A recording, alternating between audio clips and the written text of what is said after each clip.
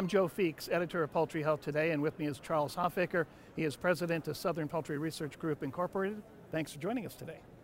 Glad to be here. You've been doing a lot of work with Salmonella in recent years. Yes, yeah. I started working with Salmonella when I was at Cuddy Farm, so it's almost over 30 years I've been trying to understand Salmonella and on the farm and how to reduce the level that comes into the processing plant. And the new USDA FSIS standards that came along in 2016 really put a lot of pressure on the industry, hasn't it?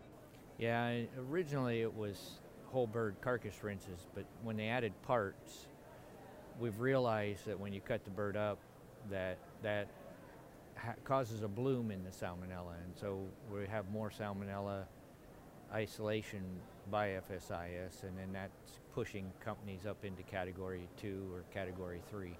And with that has come this surge in Salmonella vaccination in broilers. Yeah, one of the things that we've known for a long time, the effectiveness of Salmonella vaccination, and it's been used fairly regularly in the breeders. But as the levels of Salmonella that are required have been lowered by FSIS, the performance standards have been lowered, then that has made us realize that we need to do interventions at the broiler farm, and vaccination is one of the more proven means to reduce Salmonella coming into the plant. But it's also another expense. Yes, yeah, it's an expense that a lot of times companies will use broiler vaccination as a means to maintain their status in the category or try to lower themselves from a Category 2 to a Category 1. They may not stay on that vaccination program permanently, but it's a means of helping. Another area that I've seen companies use live vaccination in broilers is if they have a Salmonella enteritidis or a Heidelberg, one of those that are higher risk for human health. The live vaccines work quite well and do good cross protection against especially those that cause a human health illness. Now, you recently did a study where you were looking at the effectiveness of live Salmonella vaccine all the way from day one when it presumably was administered all the way to the carcass rinse in the processing facility.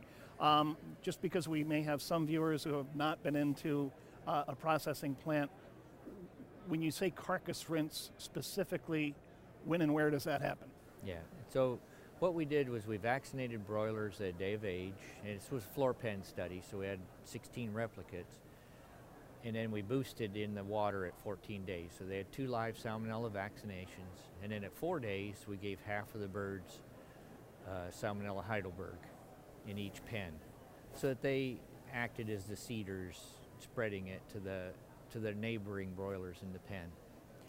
And we took those birds into the processing plant at 42 days of age. USDA's Russell Research has a small pilot processing plant that's just a miniature of the commercial plants, and they allowed us to process the birds, scald them, remove the feathers, and then do what's called a hot rehang. So when we cut the hocks off, then we did a whole bird carcass rinse at that point. The intestines and viscera still inside the bird. We just did a carcass rinse at that point.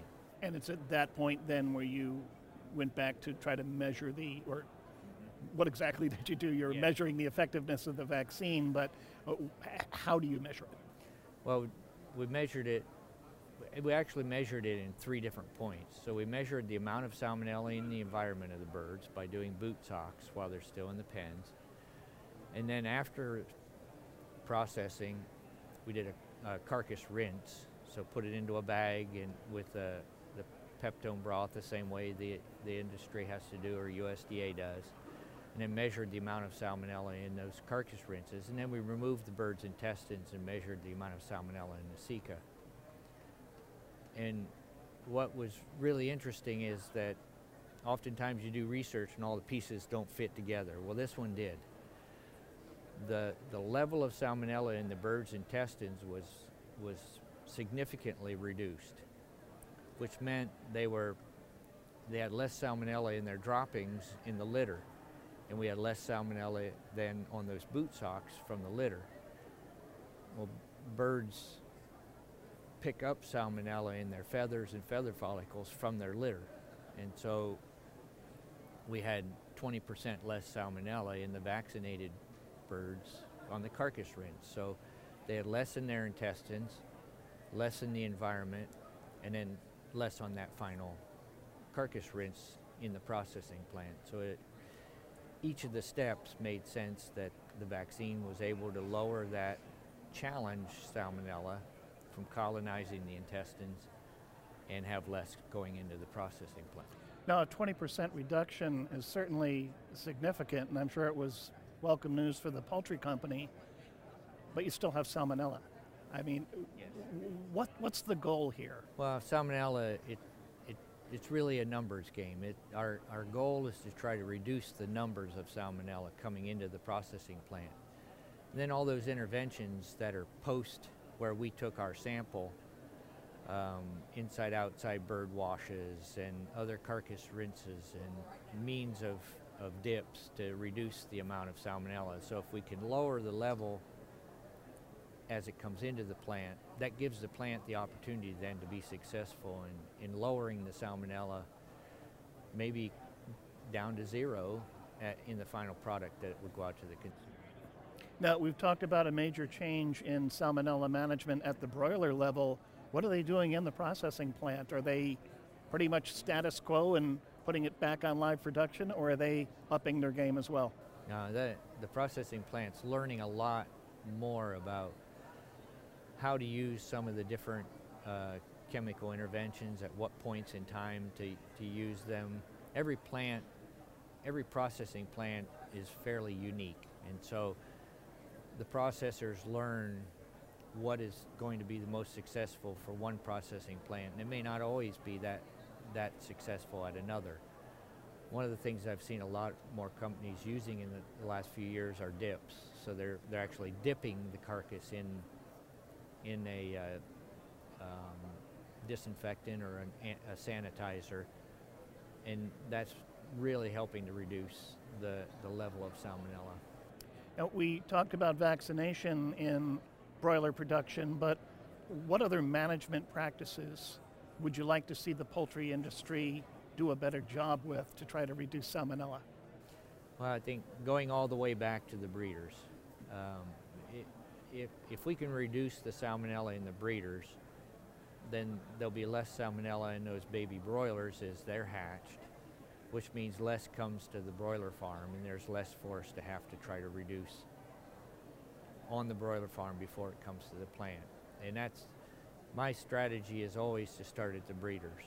But the broiler vaccination is a very good interim, because it helps us be successful in reducing the salmonella before a lot of the interventions that we'd start in the breeders can be successful. A breeder program, no matter what you start with today, is going to take at least a year before it fully impacts. And so you've got that period of time that you could use a live vaccination program in broilers to help you till that breeder intervention kicks in. So are you planning a follow-up study for your research?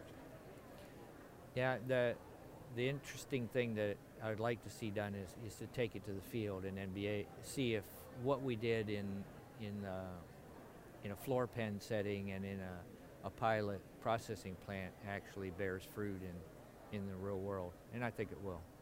And in the meantime, what should the poultry industry take away from this latest study? That although the cost is there for a live salmonella vaccine, there is a return on that investment. Okay. We've been talking to Chuck Hoffaker. He is president of Southern Poultry Research Group Incorporated. Thanks again for coming by.